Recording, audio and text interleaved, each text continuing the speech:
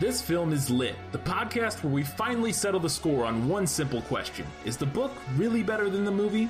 I'm Brian. I have a film degree, so I watch the movie, but don't read the book. And I'm Katie. I have an English degree, so I do things the right way and read the book before we watch the movie. Look, some of us are lazy, alright? If by lazy you mean wrong. Prepare to be wowed by our expertise and charm as we dissect all of your favorite film adaptations and decide whether the silver screen or the written word did it better. So turn it up, settle in, and get ready for spoilers, because guess what? This film is lit.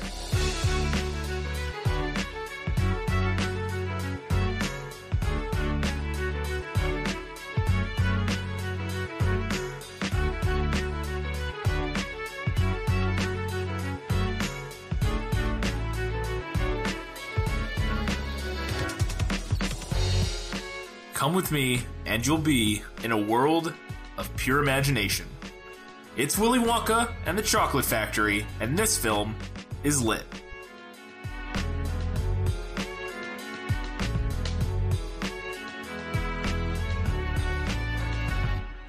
Hello, and welcome back to the 11th episode of This Film is Lit, the podcast where we answer the age-old question, is the book really better than the film? Today's episode, we're talking about the film, 1971 film, I believe, Willy Wonka and the Chocolate Factory, based on the Roald Dahl book from... 1962, there you I go. want to say. Charlie and the Chocolate Factory. We didn't have a prequel episode because we were a little busy with holiday stuff, travel, Christmas. all of that good shenanigans. We just didn't really have time. So, which is alright because we hadn't really seen any movies or anything to discuss. So we're just going to do a little bit of the preview info. Kind of set it up here like we used to in our first episodes before we did the prequel episodes. And we'll get back to the prequel episodes next week, because we'll probably have seen something new or exciting by then, I would think. But yeah, so we're going to jump right off the bat here to our fun facts about the book and the film. We'll start with the book. Katie, let's talk about Charlie and the Chocolate Factory by Roald Dahl.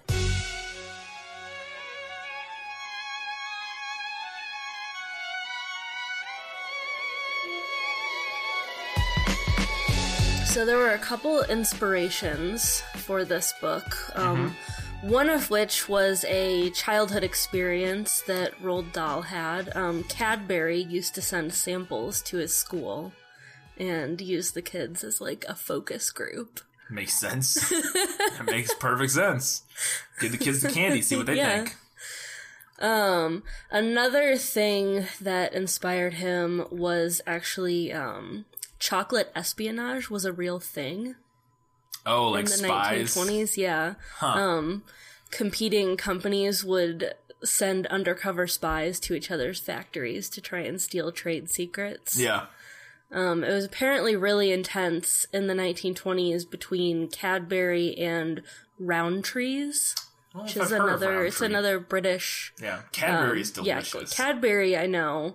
Rowntree's I haven't heard of, but I'm going to assume it maybe is more popular across the pond. I'm sure, yeah. Like, because Cadbury's isn't, like, super popular over here, other than, like, some of the cream eggs and that sort of thing. Well, but they're I know. big chocolate company overseas. Yeah. Like, when I was in Scotland, I remember that was, like, the main chocolate. It was like Hershey's over here, but actually good. Yeah, I guess if it wasn't for the Cadbury eggs, I don't know if I would even know. Yeah. Their regular chocolate bar is what you can get over here. It's like in a purple wrapper, is some of the best just, like, generic, like, chocolate. It's so good. I can't remember what it's called. It's just their milk chocolate, but it's got a name. Cadbury, if you'd like to sponsor us, we've already written you a commercial. Yes. Cadbury. Why can't I not remember what it's called? It's a purple wrapper. Anyway, I saw it at Five Below the other day. It's so good. Their milk chocolate is so good. I'll have to get one. Yeah. I do love some chocolate. Let's see. This book went through a lot of different drafts. Original title was Charlie's Chocolate Boy. And in that original draft, Charlie accidentally gets encased in chocolate. Charlie's Chocolate Boy sounds like a very different book. It really does. That's a good name change that they decided there. So, it could have gone a very different direction. Other earlier drafts of the book included up to 15 kids that get taken out by the chocolate factory, including a little girl who gets turned into peanut brittle. So that's fun. I'm sure that was a lot of fun. Real quick, Cadbury Dairy Milk. It's called Dairy Milk chocolate. That does sound delicious. It's the creamiest, most delectable chocolate bar you will ever have. I mean, I'm sure they're... What? Cadbury, we want your sponsorship. Yes, just send us a bunch of Dairy Milks. We'll give them out as a giveaway. It'll be great. Ugh, so good. Sorry, I didn't cut you off. Go ahead. Another thing that I found out while I was doing a little bit of research on this that I thought was interesting, because I'd actually never heard this before. Mm-hmm. Roald Dahl apparently originally intended Charlie to be black. Like I said, that original title. Okay, yeah, that is a good Charlie change. and the Chocolate Boy. Well, apparently his editor at the time was a racist jerk and advised him against it, told him that he thought it was a bad idea and that readers would question why the main character was black. He's not wrong, probably. In the 60s? Yeah. I guess, maybe. Even still, how many fucking idiots on the internet scream anytime a woman or a person of color is the main character in a fucking movie? I mean, but those are idiots on the internet. Yeah, fair enough. I mean, I don't think I would have thought anything of it as a kid. No, I wouldn't either. I'm just saying. But we're not fucking racist idiots. So. But it's interesting to me. This was Dahl's second children's book. Yeah. He had already written some adult fiction, which, by the way, if you've never read any of his adult fiction... I didn't know he wrote adult fiction. Oh, take a look at it. It's crazy. I can imagine, because his children's fiction's pretty loopy and out there. I can imagine It's very dark. Yeah. It's dark stuff. Yeah. But anyway, I have to wonder, like, had he been more established in that genre and trusted his own vision more if he would have ignored his editor's advice? So, anything else for the fun facts on the book here? No. Okay, because I got a bit to get through on the movie side. I'm sure you do. There was a lot going on with the movie. Yeah. So, Willy Wonka and the Chocolate Factory, 1971, written by Roald Dahl, who wrote the first draft of the screenplay. Yeah. And then David Seltzer was brought in to rework the screenplay. David Seltzer, most known for writing The Omen, which is interesting. He was brought in to rework Dahl's screenplay against Roald Dahl's wishes. He made major changes to the ending. These changes and other decisions made by the director led Dahl to disown the film. Famously, everybody knows, most people know, who know of Willy Wonka, know that Roald Dahl hated this adaptation, even though everybody else loves it. Or not necessarily loves it as a film. Who know? We'll talk about. We'll get into whether or not adaptation wise it's very good. But so yes. So the guy who wrote The Omen came in and rewrote and made a bunch of changes. It had a budget of just $3 million and received generally positive reviews, and it earned roughly $4 million by the end of its run. So it was not really a huge success, but it made its money back. It made a lot more money in syndication and in. I mean, it's become a cult classic at this point. Home video release later. In 1972, it received an Academy Award nomination for Best Original Score, and Gene Wilder was nominated for a Golden Globe for Best Actor in a Musical or Comedy. But both of those lost out to another musical that came out in 1972, then won a lot of awards. Got any guesses? 1972. It's a very famous musical, but it's not one we've never watched it. We've never watched it together. No, I don't know if I've ever even seen it. Honestly. Okay, let me think. But it's one of the most famous musicals. It's too late for The Sound of Music. Yeah, it's too late for The Sound of Music. That was the late 60s, I think. It's like up there amongst the top 10 musicals of all time, I would bet. All right, what is it? Fiddler on the Roof. Oh, Fiddler. Oh, I didn't realize that came out that late. Yeah, 72. Or 71, I guess, but yeah. Yep, lost out for Best Original Score. Fiddler on the Roof does have a better score. But see, now it says Best Original Score, so then Fiddler wouldn't have been Was Fiddler not... Was that a movie before it was on Broadway? I don't know. For it to be an original score, wouldn't it have to been? I don't know. Maybe how it's that still works. technically an original score if, like, they changed some stuff for the movie. Yeah. Like, maybe. I don't know. Interesting. I'll have to look into that. In 2014, the film was selected for preservation in the United States National Film Registry. This is, like, the third or fourth movie. Like, Wizard of Oz is on there. I'm sure there's a couple others. That was on the list because it's culturally, historically, and aesthetically significant. Okay. Yep. The idea for adapting the book into a film came about when the director, Mel Stewart, the guy who directed the film, his 10-year-old daughter read the book and was like, "Hey, Daddy, make this a movie." Oh, she was Veruca Salt. Yeah. Yeah, I want it now. He showed the book to a producer who was talking to the Quaker Oats Company. Oh, God. About making a movie or a TV show or something to introduce a new candy bar from the Quaker Oats Company. So they did, and then they renamed that part of their company to Willy Wonka Candy Company and sold it to Nestle. He persuaded them, who had no like experience in the film industry, to buy the rights to the book and then finance the movie for the purpose of promoting their candy. Yeah. Yeah. The Quaker Oats Wonka bar. Correct me if I'm wrong, which is why it's Willy Wonka and the Chocolate Factory. And not Charles. Probably the main... To get the name recognition. I would assume that's why I didn't find that particular note, but that would make sense because, yes, the Quaker Oats paid for this movie in order to sell their Wonka bar. You know, if you asked me to name any food company that was getting into the candy business, I don't think I would have picked Quaker Oats. Yeah. Well, they eventually sold it to Nestle, but... Well, apparently they weren't very good at it. Yeah. Well, they were good enough to sell it for a fair chunk of change to Nestle. All 6 members of Monty Python were considered for the role of Willy Wonka? Willy Wonka. And Graham Chapman, John Cleese, Eric Idle, Terry Gilliam, Terry Jones, and Michael Palin, who we've seen in a million things. They weren't considered. They all wanted to play the role. They all expressed interest in playing the role. I don't know how many. I'm sure some of them were considered too. But so this is fun. Wilder was cast. He accepted the role on one condition. And this is supposedly his edition, and now if you can correct me if not. But this is why he said I'll do the movie if we do this. When I first make my entrance, this is a quote. I'd like to come out of the door carrying a cane, and then walk toward the crowd with a limp. After the crowd sees Willy Wonka is a cripple, they all whisper themselves and become deadly quiet. As I walk toward them, my cane sinks into one of the cobblestones I'm walking on and stands straight up by itself, but I keep walking until I realize that I no longer have my cane. I start to fall forward, and just before I hit the ground, I do a beautiful forward somersault and bounce back up to great applause. I mean, it's not in the book. No, so this is Gene Wilder's choice, and he, according to legend, he said, "I will do it if we do this." And his reasoning is actually, I think, a very interesting reason. It works really well for the movie.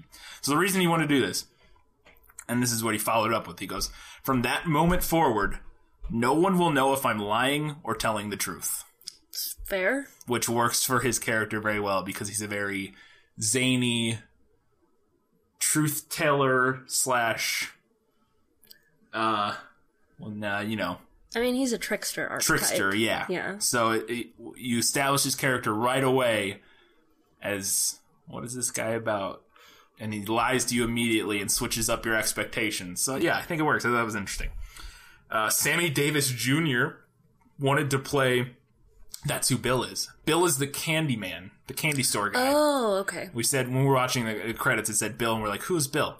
Candy store clerk. Sammy Davis Jr. wanted to play him. But Stewart didn't, the director didn't like the idea of like a big famous like person playing that role because he thought it would like take people out of the experience of the film and would like break the reality of the film. But later, Sammy Davis Jr. recorded the Candyman song and it like blew up on the charts. Like he recorded a version of it later. Ebert loved the movie, gave it like 3.5 stars. And I thought his review was really good. He said, all of this is prefaced to a simple statement. Willy Wonka and the Chocolate Factory is probably the best film of its sort since The Wizard of Oz. It is everything that family movies usually claim to be, but aren't. Delightful, funny, scary, exciting, and most of all, a genuine work of imagination. Willy Wonka is such a surely and wonderfully spun fantasy that it works on all kinds of minds and it is fascinating because, like all classic fantasy, it is fascinated with itself. I mean, Ebert did have a way for words. That's why he's like the most famous movie critic of all time. But and as we discussed earlier, my final little fact here is that Dahl disavowed the film once it was rewritten by David Seltzer. And part of that, though, was because Roald Dahl was failing to meet deadlines. Yeah. Writers. In 1996, Dahl's second wife, Felicity, commented on her husband's objections, and she said, they always want to change a book's storyline. What makes Hollywood think children want the endings changed for a film when they accept it in the book? So I would agree with that. Yeah. I'm down. That was their comments on, or his second wife's comments on the changes that they made and why he didn't like it. Mainly because they changed the end of the film. Yeah. Supposedly, which we'll talk about because I didn't know that. But let's get into it. It's time for Guess Who?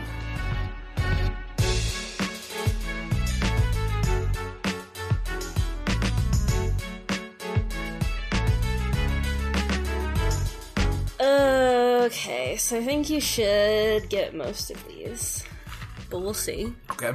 He was so enormously fat, he looked as though he had been blown up with a powerful pump.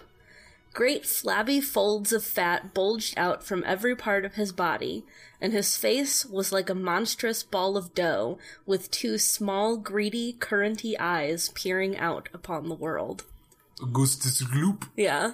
It's funny because, you know, there's like the meme on the internet about how, well, this is a fat kid in 1971 and Augustus Gloop was like the actor playing him. I mean, while overweight is not like, you know, you can see a kid fatter than that every time you go to the grocery store. And that description of him is like, he's huge. Yeah. And he's really not in the movie. He's really not fat enough. He's overweight. Yeah, he's really not fat enough. Like I feel like even in 1971, it wouldn't have been that hard to find a kid a little bit fatter. Like a little bit fatter. Like, I mean, he's overweight, but it's not like this kid does nothing but eat. That's not what I get from watching that. Anyways, yeah. Augustus Gloop, 1 for 1. Okay, this is a longer one. Okay. So bear with me. I will bear. He had a black top hat on his head. He wore a tailcoat made of a beautiful plum-colored velvet. His trousers were bottle green. His gloves were pearly gray. And in one hand, he carried a fine, gold-topped walking cane. Covering his chin, there was a small, neat, pointed black beard, a goatee.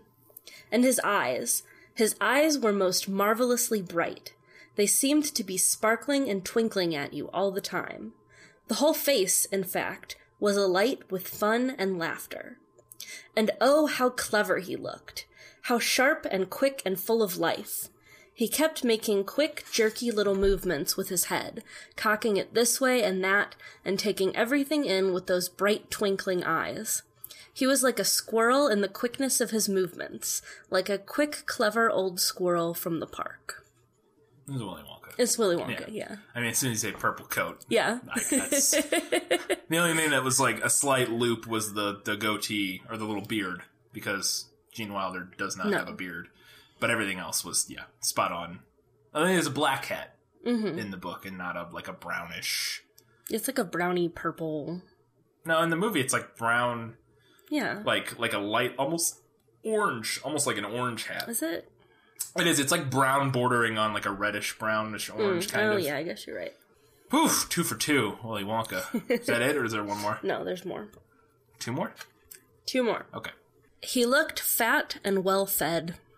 He had big lips and fat cheeks and a very fat neck. The fat around his neck bulged all out around the top of his collar like a rubber ring. I mean, I got a couple ideas. One being Augustus Gloop's father, which seems like such a very minor character to, I mean, assuming it's not different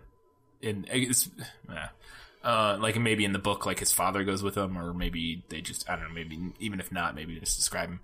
My other thought would be Veruca Salt's father, because he's a chubbier man. Veruca.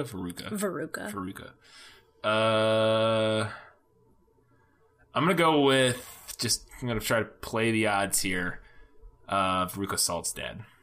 It's the man behind the counter at the candy shop. Oh, Bill. Yeah. Well, Bill. in the movie, Bill, but he doesn't have a name in the book. He's very thin in the movie. Yeah. He's very spindly. He's apparently not in the book. Well, I mean, to be fair, he works at a candy shop. I mean, yeah. Okay, one more. 3 for 3. No, sorry, 2 for 3. I lost that one. I was wrong. He smiled, showing beautiful white teeth.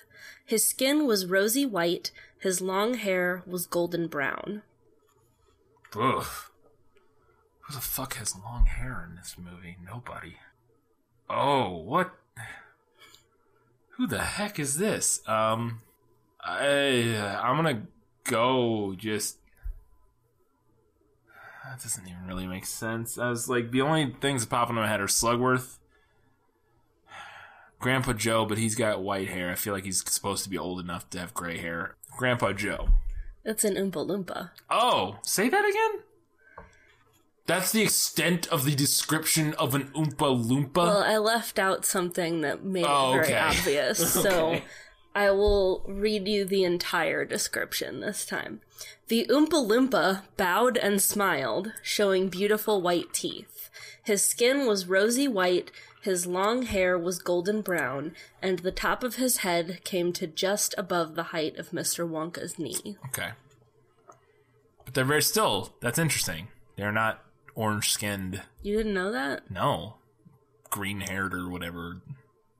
I had no idea that... Oh, we're going to talk about I guess maybe about that later. I guess maybe I did know that because in Charlie and the Chocolate Factory, they're kind of normal. Like, they don't, they're not... Yeah, they're just like little dudes. They're all that same little guy. Johnny Depp Yeah. version of it. Yeah, interesting. Huh. No, I had no idea. Well, 2 for 4. Not great, but could be worse. Let's move on, though, because I got a bunch for Was That in the Book, so we're going to have to... we got to power through a bunch of them. Okay. Was that in the book? Was that in the book? Was that in the book?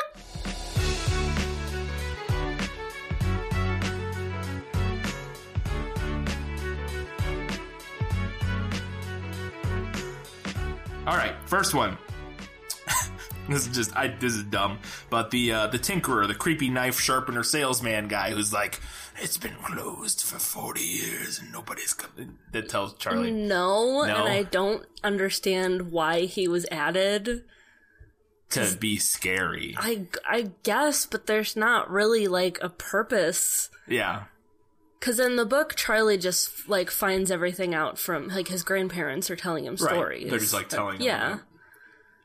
I don't get the creepy. I think it was to add more. What's the right word? I'm trying because I want to say it's a word like animosity, but ominous, like the version of ominous, like the adverb of ominous. Ominosity. Yeah, I feel like that should be it, but that's probably not a real word. No, it's probably not. But like they wanted to make it more ominous. They wanted to make it kind of like a mystery, like a creepy, weird. I guess is my only guess for why they changed that. So I kind of figured like that wasn't in the book. No. That seems just some random dude with a bunch of knives. And he calls him a tinkerer, but all he has is knives hanging on his cart. So this is a big one, and I might know the answer, but my second part of this is what I'm more interested in. So I'm assuming that there are no songs in the book, or like, again, when I say songs, I mean like Lord of the Rings style, like songs or anything like that. There actually are songs. There are songs? There are Lord of the Rings style songs. Oh my goodness! The Oompa Loompas sing. It's not the same. Oh, interesting. I mean, the Oompa Loompas are a Greek chorus. Right. They comment on all of but the they do drama a similar and thing. action. Like Yeah, in it's the a movie. similar thing. Huh. Okay, well, and then my second half of that question then was, assuming that there weren't songs, are there, like, the moments where there are the big songs, are there reflections of those moments in just the description / dialogue in the book? Like, so what I mean by that is, like, the moment when they first walk into the candy room or whatever, and Willy Wonka sings Pure Imagination, whatever the song is called, Imagination. Are any of those lines in that song reflected in anything like Willy Wonka says? I don't think so. Do we want to talk about the Oompa Loompa songs now, or do we want to wait on that? Well, I mean, the Oompa Loompa songs, And they kind of serve the same function. Right. They're just a little different. They're shorter and they're catchier. Can you find one? How long are they? Can you find one and read one? I'll find one and read a section. Yeah, just read a little bit of it. I just want to get a feel for it. Augustus Gloop, chanted the Oompa Loompas. Augustus Gloop, the great big greedy nincompoop. How long could we allow this beast to gorge and guzzle, feed and feast, on everything he wanted to? Great Scott, it simply wouldn't do. Okay, similar. So it's kind of like a rhyme, but that goes on for like another page and a half. Right. But that is very similar. Yeah. Kind of the idea of what they do in the book, or the movie. So that's cool. Yeah, I didn't expect that, actually. Actually, I guess I kind of did. I almost wrote that down, like, there would almost have to be the Oompa Loompa songs. That feels like such a pivotal part of, especially because it was in both movies, and that's a little bit outside of what we're doing. But I've seen Charlie and the Chocolate Factory, and they also do the songs in that for that part. So I kind of thought maybe that was, it's interesting though. Okay, cool. I'm astonished that you've never read this.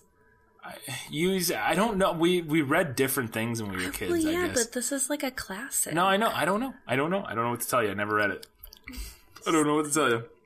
And I read a lot of books when I was a kid. Like, I read a ton. That's why I'm astonished. Like, that was all I did was read when I was a little kid. Slugworth, who I'm almost surely going to call Slughorn at some point in this review. I know I assume he's in, he would almost have, well, you said it earlier, he's in the book. Mm-hmm. Is the same sort of, like, does he have as much of a role of, like... No. Like, trying to, like, get the secret... Because it's funny, because you mentioned the chocolate spies or whatever. Uh-huh. And so, is that an element of it in the book? So, the reason that, he initially closes his factory... Right, when they Willy talk Wonka. About, when he closes it, that's why. Because of chocolate spies. Okay. And Slugworth is mentioned as a candy-making competitor. Yeah. But he's not a character in the story. Okay, he's just mentioned. Yeah. Interesting. Okay, because here's what's funny. Speaking of now... So he doesn't have any of that plot. No. He doesn't show up and actually be working for... No, it's not present at all. Which makes no sense. Or makes very little sense. It's funny because I noticed... I didn't realize this... I don't know if I noticed it before this time. When I was watching it a little more closely. In the candy shop in the beginning, the Bill... our favorite, the Candyman, offers to... He says, do you want to buy a Slughorn Sizzler? Or a slug... I did it, and I didn't mean to. A Slugworth Sizzler. He says that to Charlie at one point. He's like, you want a Slugworth Sizzler or a Wonka, whatever, blah, blah, blah. And I was like, wait a second. Because at this point I knew, obviously having seen the movie a dozen times or whatever, that Slugworth ends up being... He says he works... Willy Wonka says he works for him. Oh, okay. Maybe that's what it is. That guy's not actually Slugworth. No. That makes sense. Because in my head, I thought that guy was actually Slugworth. And I was like, wait a second. So Slugworth Willy Wonka set up a whole nother shell company that has its own line of chocolate that Slugworth has his name on, just so that he can have this elaborate plan to try to find a kid who's worthy, who doesn't give up his secrets to the... Oh, that makes much more sense if that's just not actually Slugworth. Yeah. He even says that he's got a different name. He calls him Mr. something. Yeah. Oh, I'm dumb. You're cute. You're adorable. Also, a Sizzler is a terrible name for a chocolate bar. Well, Slugworth is a terrible name for a... Oh, you want a Slugworth Sizzler? No, I don't want that. Thank you. I don't know what that is, but it sounds terrible. Okay. Next one. Uncle Joe. Or Grandpa Joe. Let's talk about... I don't know why I wrote Uncle Joe. Grandpa Joe, let's talk about it. Is he bedridden and then magically able to walk? Yes. What a fucking shitter. Everybody hates Grandpa Joe. I know. That's like a thing. It's a meme. I know. It's weird. Well, it's not weird. I get it because he's like, I can't walk. Oh, wait. We're going to a sweet chocolate factory? I can walk. I can walk now. I'm good now. I can walk. So it's the same thing. Like he's in bed and then now he's fine. He can go. I mean, I guess they never say in the book that like they can't get up. Because they explicitly say in the movie that they're bedridden for the last 20 years. And because he says something about wishing he could help. Yeah. Like, you know, like get a job or whatever. Wishing he could help them, like, around the house or make money or something. Like, explicitly saying that he can't get out of bed. But then he just can. Because chocolate. Oh, they have a lot of other problems with Grandpa Joe that we'll get to when we discuss later on. Coming up here in momentarily. Okay. This is a random thing, and it seems like a thing Roald Dahl would do. So, are all of the parents/adults in this movie, their names, like the male and female version of the same name? The grandparents are. It's Joe and Josephina and George and Georgina. Yeah. Well, it's funny because they mention, is it Mike's? No. One of the, is it? Veruca's. Yeah. Which, though, that's not mentioned in the book. Okay, because Veruca's parents are Henry and Henrietta. Yeah. And I was wondering, are all of the parents, like, the male and female name of, which would be, you know, a thing I could see. Yeah, that's a super Roald Dahl That's a super, like, quirky, like, silly thing to do. So at least, that's probably what it is. The grandparents were that, and they just kind of expanded it to the other characters in the movie. Cool. My last one for Was That in the Book? Because I have a problem with this scene, and you can tell me if I'm wrong, but I feel like it kind of ruins a lot of the movie when I'm thinking on it. And I mean, ruin it, but like, the fizzy lifting drinks. The fizzy lifting drinks are not in the book. I have a huge problem with it too. Okay. I kind of want to get to it in... We can wait. A different... better in the book. Okay, we can do that. We can wait for better in the book. So that scene is not in the movie, or not in the book. It's not in the book. Okay. Because I want to talk about that in conjunction with the Slugworth side Well, plot. then we'll wait on it. We'll put a pin in that. But the fizzy lifting drinks isn't in the book because I have a problem with it that I want to discuss later. They mention fizzy lifting drinks. Yeah. Like it's something that's mentioned randomly, but they don't ever like... Go to a room. Yeah, they don't go to a room, they don't try them, they don't do anything with them. Let's move on. This could be an interesting one. I only have one for it, but I think we're going to get into the weeds with the Oompa Loompas. It's time for Lost in Adaptation. Oompa Loompa style.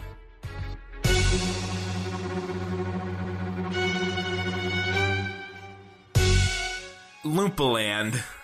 Is that a place that is expanded upon in the book that we learn any more about? Yes. Okay. Okay. Let's get into the Oompa Loompas. Let's get into it because this sounded like you were excited to talk Oompas. This is a point of contention that I have with the book. With the book? Okay. So Oompa Loompas in the movie are orange and green little men. Little people. Right? Little people. And they're all men, at least they seem to be, yeah. It would appear. It would appear, from our experience.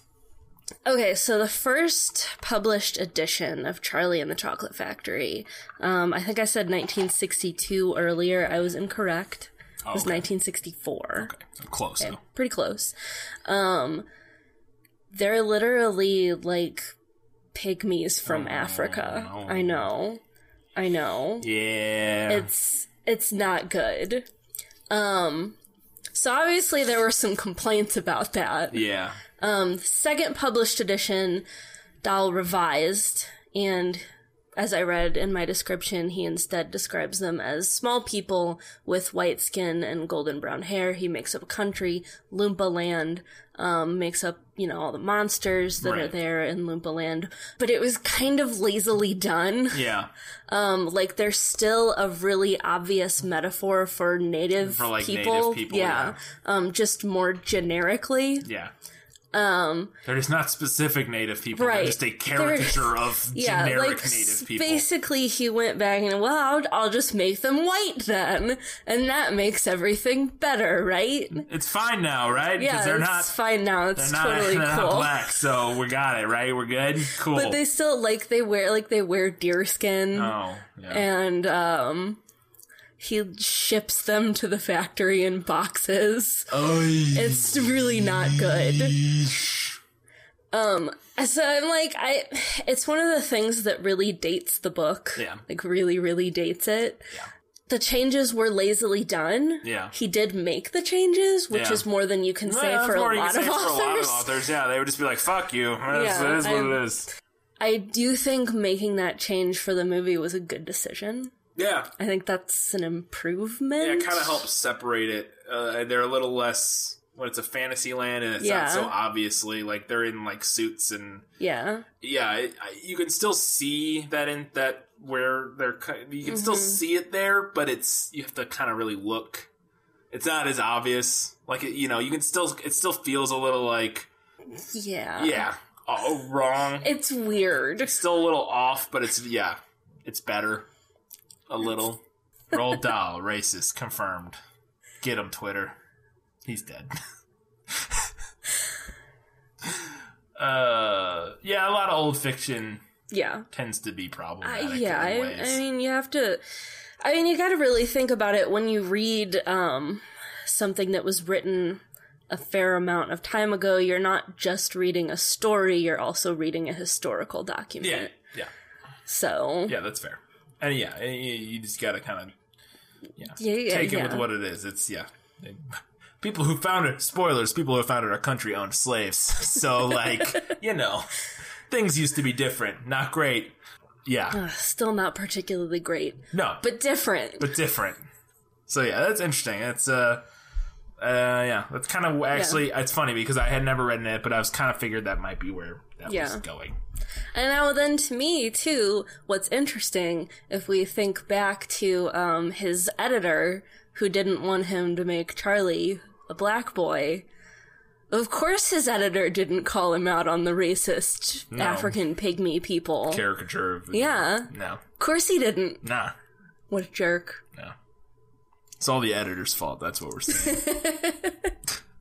It's always the editor's fault. That motherfucker. It's always the editor's fault. That was all I had for Lost in Adaptation. I just wanted some extra background, and I think that was a good discussion about Oompa Loompas. Were they called Oompa Loompas in the original? I think so. Like when they were pygmy people from... oh, that's a good question. I don't know. So it looks like they were called Oompa Loompas. Okay. From what I can see, it looks like maybe that was like the name of the tribe. Ah. Okay. It gets just better and better. Yeah. It gets better and better all the time. Oh boy. All right. Oompa Loompas. Hashtag problematic. Moving on. Do we do better in the book first or better in the movie first? Better in the book. All right. Time for Better in the Book.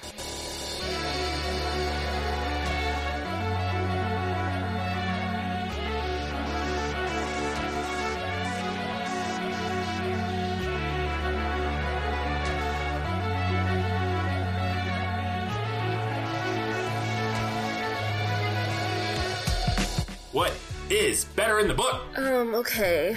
A lot of things. Okay. Spoiler alert, I'm not the hugest fan of this adaptation. Really? I don't particularly like the movie. Really? I never really have. I really like the movie. I just really like Gene Wilder, so. Could be because this was one of my favorite books growing up. Yeah, that's fair. That would make sense. And the movie does a lot of things. The movie does a lot of things. Takes a lot of, liberties and things. Right. Okay. I'm just gonna list some stuff. Go for it. The movie kills off Charlie's dad. Oh, his dad's in the book? His dad's in the book. He works at a toothpaste factory, screwing the caps onto toothpaste bottles, which is a very Roald Dahl thing to have someone do. Yeah. And then the toothpaste factory closes. There are a lot of factories in this town. Yeah. Never thought about it. That's one of those towns. Yeah, it's one of those. It's the industrial boom of 1930s or whatever. Yeah. I don't know what year or decade it's supposed to be, but Roald Dahl's stories are dark, but they're not grim. Mm-hmm. If that makes sense. Yeah. And to me, the movie is a little grim. In what way? I don't know. I just think it misses the... it doesn't have the same tone that the book has. It's not it's not the same. Okay. You don't want to expand on that at all? I'm gonna try. Okay. Alright. So dark things happen in Roald Dahl books, but it doesn't feel real. Okay. The movie is a little more grounded in realism. Mm-hmm. Charlie's dad is dead, and Charlie has a paper route, which would make sense for a family that's poor, but that's not in the book. Right. Because it's a little more grounded in fantasy. I think I know what you're saying. I think what you're saying is that the hardships that befall the characters in the book are heightened to where they border on absurdity. Maybe not necessarily, but to the point, similar to something like Lemony Snicket. Yes, where it's hardship, but it's turned up to 11 to where you almost laugh at it. Like his dad working at a factory, like being so downtrodden that your job is screwing the caps on toothpaste tubes. Like that is, like, if you wanted to ground that in reality, his job would just be a shitty factory job. But when you take that extra step and make it this, like, overly mundane, overly specific, terrible factory job, it adds that twist of surrealism to it. Yes. That lightens it in a way that sort of takes it out of the realm of reality, for lack of a better word. And so I think I see what you're saying in that regard. The things that suck in a way that's fun. Yeah. Maybe. It's, I mean, and not that they're fun, but they're not grim and gritty and real. Right. Right. Like I said, I think I know exactly what you're saying. It's Lemony Snicket versus Oliver.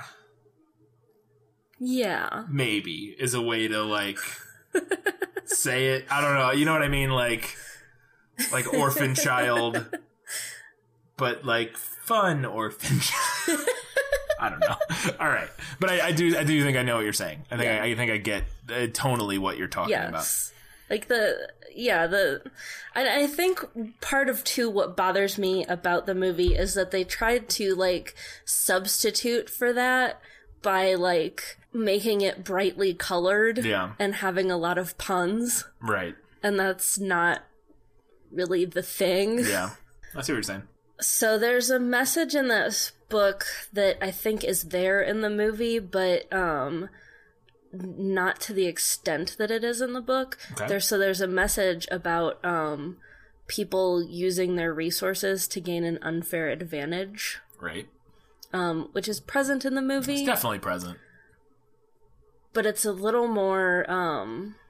I mean, it's pretty exclusively limited to Veruca Salt's character in the movie. Like, it's just her dad has a bunch of money and the factory to have people unwrap candy bars. Right. So that's how she gets her ticket. But that's really the only character where that really manifests, because the rest of them just seem to find... I mean, they all have well-to-do parents, but they aren't, like...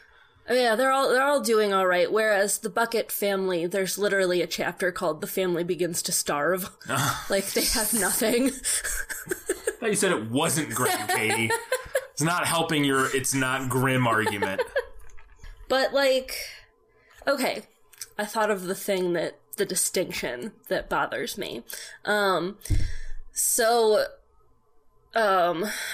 For a lot of the movie, they kind of, like, I think there's more, like, encouragement of, like, this idea that Charlie has just as much of a chance as anybody to find the golden ticket. And especially because he wants it more. Fuck you, Grandpa Joe. Yeah, because he wants it more or something. No, that's not how it works.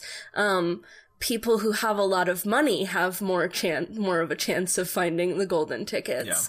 Yeah. This is a flaw in Willy Wonka's plan. Yeah. But there's actually, like, they don't encourage that idea in the book. I want to read a little section if I can find it. "Nonsense," cried Grandpa Joe. "Wouldn't it be something, Charlie, to open a bar of candy and see a golden ticket glistening inside?" "It certainly would, Grandpa, but there isn't a hope," Charlie said sadly. "I only get 1 bar a year." "You never know, darling," said Grandma Georgina. "It's your birthday next week. You have as much a chance as anybody else." "I'm afraid that simply isn't true," said Grandpa George. "The kids who are going to find the golden tickets are the ones who can afford to buy candy bars every day. Our Charlie only gets 1 a year. Yeah. There isn't a hope." So, yeah, that's definitely... They cut George's lines out. You know, I can see why they did it, because they want it to be... I feel like in their head, when they cut that and they changed it to, oh yeah, Charlie's got just... Because they literally leave the first half of that in. Yeah. Charlie's got just as much a chance as anybody. And then they add on more with Joe saying he's got even more chance because he wants it more. I think what they were going for was like trying to be like, it's like an inspirational message of like, if you really want it, you can go out and you can achieve your dreams. You can go out, you know what I mean? I feel like that's what they were going for, because they thought it would just be depressing to be like, yeah, like rich people, they got it better. Yeah. They're gonna get stuff because they got money to get stuff, and you're poor, so deal with it. That you're not, you know what I mean? So like, I guess I get what they were going for with that change of trying to make it seem empowering, but it is definitely against the message. Like it definitely goes against the sort of realist outlook of, and sort of the commentary on class disparity. Yeah. That the book has. Yes. No, it still touches on that, because it is all the rest of the people that find the tickets are all middle to upper middle class, if not straight up just wealthy. Yeah. So that's still there to an extent, but I see what you're saying. Yeah. I think you're right. I think they were trying to make it a little more inspirational. I prefer this sort of discourse about it, and about the ways that people do use their resources to gain an unfair advantage in something that's supposed to be, a contest that's open to anyone. Yeah, open, random. Because, too, that also ties in with the messages about, your behavior and being spoiled in the way that you act, and which then brings me to... Slugworth side plot / fizzy lifting drinks. First, Slugworth side plot. Yes. It makes sense, but the story doesn't need it. Okay.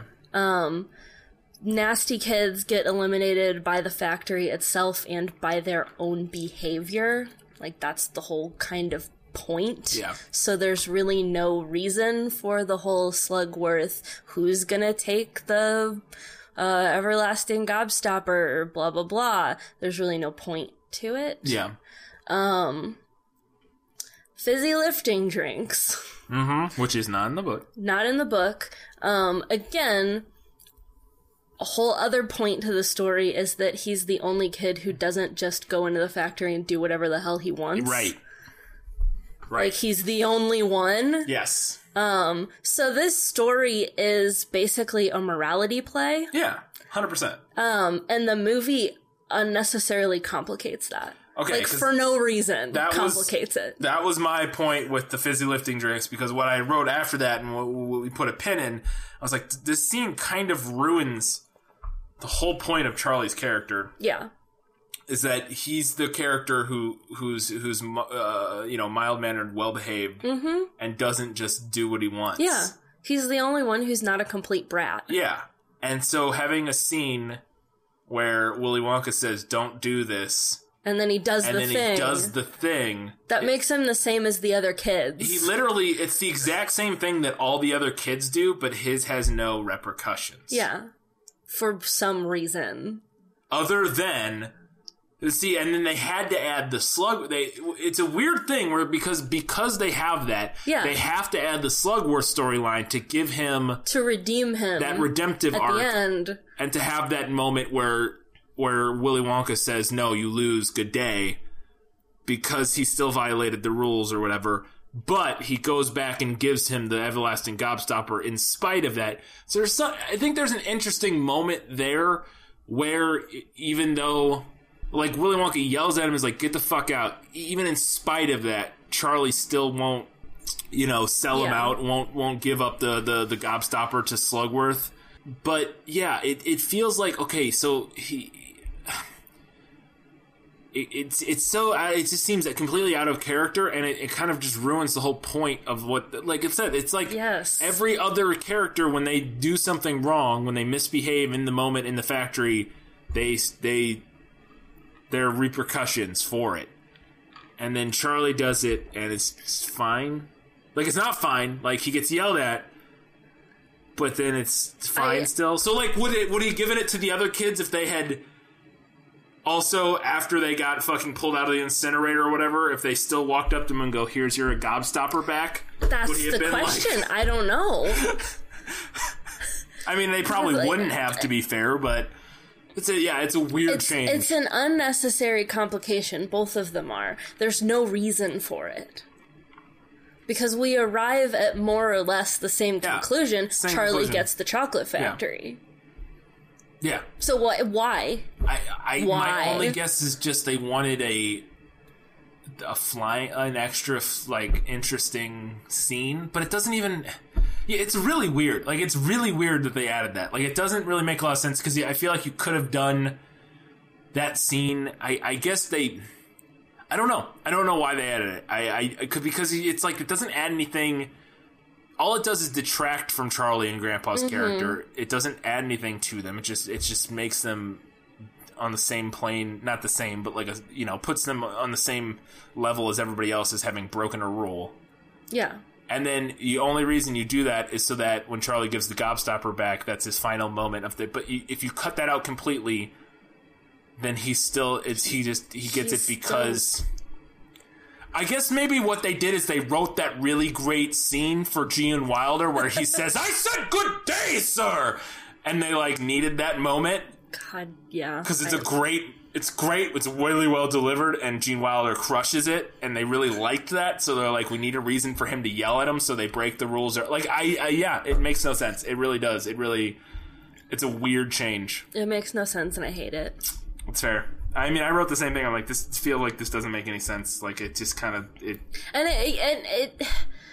misses the point too of kind of what Roald Dahl's children's stories are. Because they are all in their own way kind of morality plays. Yeah. And they're very simple. Like, they're kooky and they're dark, but they're simple.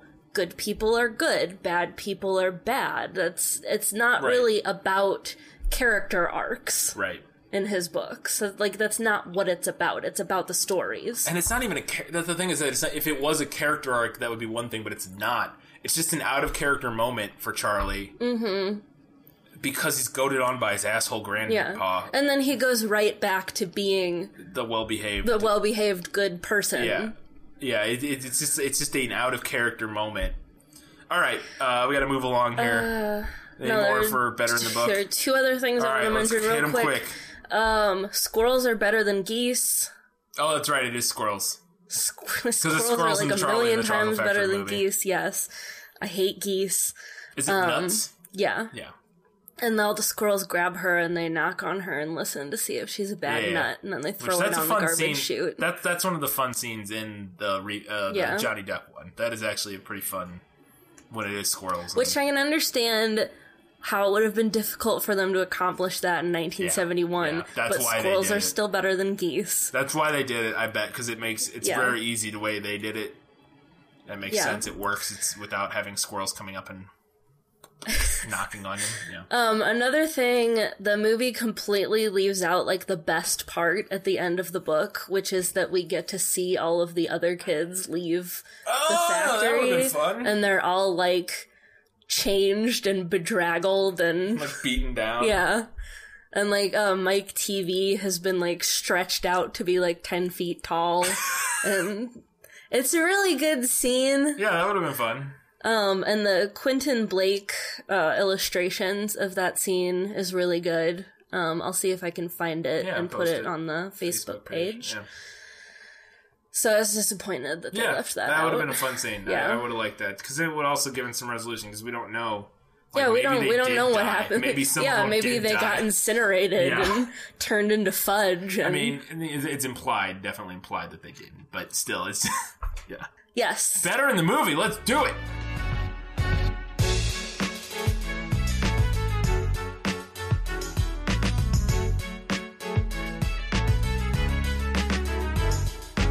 Okay, better in the movie. I just have a couple things. Okay. You should just have one, Gene Wilder. It's not even better in the movie, it's just... I'll talk about that in a second. Okay, well, we talked about changing the Oompa Loompas. Yes. Was a good idea. Yeah, was a good idea. The movie gets pretty real about, like, how crazy everybody would go about this. About the golden tickets. Golden tickets, yeah. Which is an element that's not really present in the book because it doesn't really matter. Yeah. But I thought that was interesting that they, like, showed everybody freaking out. Yeah, and, like, losing their minds. Yeah, and, like, people auctioning off bars of candy. Yeah, and I think my favorite moment of that is the reporter, or the anchor, the news anchor, and he's like, I don't know, God, what does he say? He says something along the lines of, like, somewhere out there, another lucky person is moving closer and closer to finding the last of the most sought-after prizes in history. Though we cannot help but envy him, whoever he is, and we might be tempted to be bitter in our losing, we must remember there are many more important things. Many more important things. Offhand, I can't think of what they are, but I'm sure there must be something. That moment, I actually loved all of the moments with that anchor. Yeah. It was really enjoyable. And I also loved looking at those news sets where it's just like a desk in the middle of a giant blue room with like two guys in desks behind him. I don't know if it was like the studio or... A lot of this movie looks really cheap to me. Really? Yeah, like... Well, they made it for $3 million's not nothing in 1971, but it's not... Like, a lot of the sets to me look pretty spare, and I don't know, maybe that was just, like, the time period, Yeah, that's part of that. And it wasn't a ton of money. Their budget wasn't huge. I mean, it wasn't... I mean, $3 million's not nothing back then, but it's also not a huge budget. Cheap and so 70s. God, it's also 70s. Really? See, I didn't... Oh, look at their hair, look at their clothes. Yeah, I guess. Listen to the music. Yeah. It's also 70s. It didn't stick out that much to me. So, How Crazy Everybody Goes, that was a thing that I liked. The person who fakes having a ticket isn't in the book. I thought that was... it was an interesting addition. So does Charlie just get his ticket while there's still one... Yeah. He finds money. Yeah. That goes down the same way, and he goes and buys a candy bar. And then he buys one more, and that one has. So that scene is pretty similar, but he just there's not the extra moment of because I think that's interesting that he buys those candy bars, not thinking that he's going to win a ticket. Yeah, which is interesting. It's an interesting change, but okay. He just buys them because he really wants to smash that chocolate. Gene Wilder plays Willy Wonka really different from in the book. Like, it's a really different interpretation. Yeah. You can tell right away that he's got something up his sleeve. Yeah. And what book Willy Wonka is definitely a trickster, but it's less obvious. Yeah. He's really, like, kind of childlike. He speaks in exclamation marks all the time. He's more like the Johnny Depp one, probably. I don't think I've only seen parts of it. My guess is, from what I remember of Johnny Depp's performance, that sounds more like how Johnny Depp plays him. Like, he comes off as, like, really passionate about everything, whereas Wilder's Wonka seems almost kind of sad to me. Like, he seems like the depressed artist archetype. I didn't get that. He seems in that room where he's going around in the whatever he calls it, the experiment, not the experiment room, but the room where he's like fucking creating stuff. Yeah. He seems very into it there, like, to me. Like, well, it's not that he's not into it, but like his portrayal to me comes off as kind of melancholy. Yeah, he definitely has that, a little bit of that. I can see I see what you're saying. I think that's a choice he made because he's very clearly, once the elevator goes to the ceiling, he's very, well, actually, from the moment that Charlie puts the everlasting gobstopper on his desk, his facade completely drops. Yeah. And he's nothing but genuine for the rest of the movie. Yeah. And so I think, and like we said earlier, when he said, like, you know, I'm going to go out, I'm going to do a cartwheel, or I'm going to do a somersault, and then from that point on, you'll never know if I'm telling the truth or lying. I think his whole portrayal is supposed to be that because he's weeding out, he's fucking with them in order to find. I don't know. I like it. I think it's interesting. I think it's an interesting idea. Yeah, it's different. I wouldn't necessarily say it's better or worse. Okay, that's fair. See, like in the book, it comes off a lot less like he's actively trying to weed them out. Right. That happens like more because of the kid's behavior. Right. Well, and it does in this too. Yeah. He never actively does anything. Right. But he has the, oh no, don't stop, like that sort of thing. And there's less of that element in the book. Yeah. Although I suppose you can interpret dialogue however you'd like. Like he could be like, no, don't stop. And then Gene Wilder's like, no, don't stop. Please, no. Yeah. Interesting.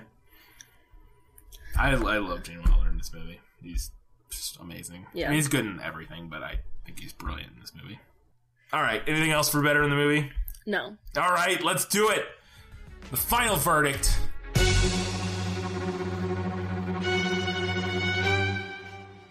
Katie. I think you know how this is going to go. This is going down. I'm going to give it to the book. All right. The book is better. According to Katie. It's... Because it makes sense in a film that made as many changes as it did. What else is very different about the ending? I wanted to get into that real quick. Because Roald Dahl, one of the main reasons, he didn't like some of the songs they added, but he also disavowed it because of the major changes they made to the ending. I'm going to assume... Is that the Slugworth that's probably the Slugworth Gobstopper thing. Does the rest of it end in the same way where More he or goes less, through the elevator? They go up in the elevator, they pop out of the roof, he gives him the chocolate factory. I mean, the only other big thing that's changed, like I said, we don't get to see the kids leave. Right. But that's like my... And then the book ends with them, like, crashing into Charlie's house to get his family. Right. But that's... Sure, yeah. That's a minor... Yeah, that's not a huge change. So I would have to guess that he was upset about this. And the way that changes the ending. Are major changes. That is a pretty major change. And it's a really weird change, like we discussed earlier. So I can see that. That's a very strange change. I mean, I think, as a writer, I would be upset by something like that. Because, that messes with the integrity of the story. Yeah. No, it does. It definitely does. Like I said, I wrote it down where I was like, this almost ruined, and it doesn't ruin, but it's like, kind of, to an extent, ruins, like, Charlie's character. Yeah. Like, that's the whole point, is that he's... Not an asshole. He's good. He's the good one. And then when he breaks the rules, it's like, like, that's the whole point. So he doesn't break the rules, and everybody else does. So, mark another one up. For the book, Charlie and the Chocolate Factory gets the nod over Willy Wonka and the Chocolate Factory. Gene Wilder did his best, and he'll always get my vote. But Katie's going with the book. Guys, thank you for listening to the 11th episode of This Film is Lit. What's our next episode going to be? Our prequel episode will be next. Well, we'll talk about some stuff and preview our next book/film, which is... Our next book/movie that we are doing... This is exciting. Is Fight Club. Oh! This is exciting! Shit! You've never seen Fight Club either, No, I've never read the book. Oh, this is going to be super interesting. I know little tidbits about it here and there. I'm excited. But this is going to be fun. Not that much. This will be fun. This is a weird... It's an interesting movie. It's got interesting message. Chuck Palahniuk, or whatever the fuck you say his name, is an interesting author. And there's a lot of discussion about the sort of themes and meaning of this book/movie. Well, I know it's a really, famous, popular... It's a very famous movie. It's, in the top 100 movies of all time. But it's also very hotly debated because a lot of, like shitty edgelords like it because they interpret it surface level, and then a lot of other people like it because they go a little bit deeper. But then there's also kind of like in the critical analysis of it, it's a little bit muddy on what the actual message. I could be wrong. I watched a really interesting analysis of the movie years ago. I think Folding Ideas did it. But so I'm really excited for this one. This is gonna be interesting. I'm sure we'll get into some analysis. This is gonna be a fun discussion because there's lots of let's say culturally and socially significant and relevant messages that. Is that a mount? What is that? Is that our water heater? In this moment, we realized our upstairs neighbors' pipes were leaking into our apartment. We love our upstairs neighbors. I don't even think it's their fault, probably. It's just their pipe. So, minor emergency. We're going to go take care of this. Do us a favor. Go rate us on our iTunes, Stitcher, whatever you listen to us on. Go write us a review. Give us a 5-star rating. That'd be great. Helps us out a lot. Check out the Facebook page, facebook.com/thisfilmislit. Twitter @thisfilmislit. And that's pretty much it. We got to go deal with stuff, life. So, thanks. Bye.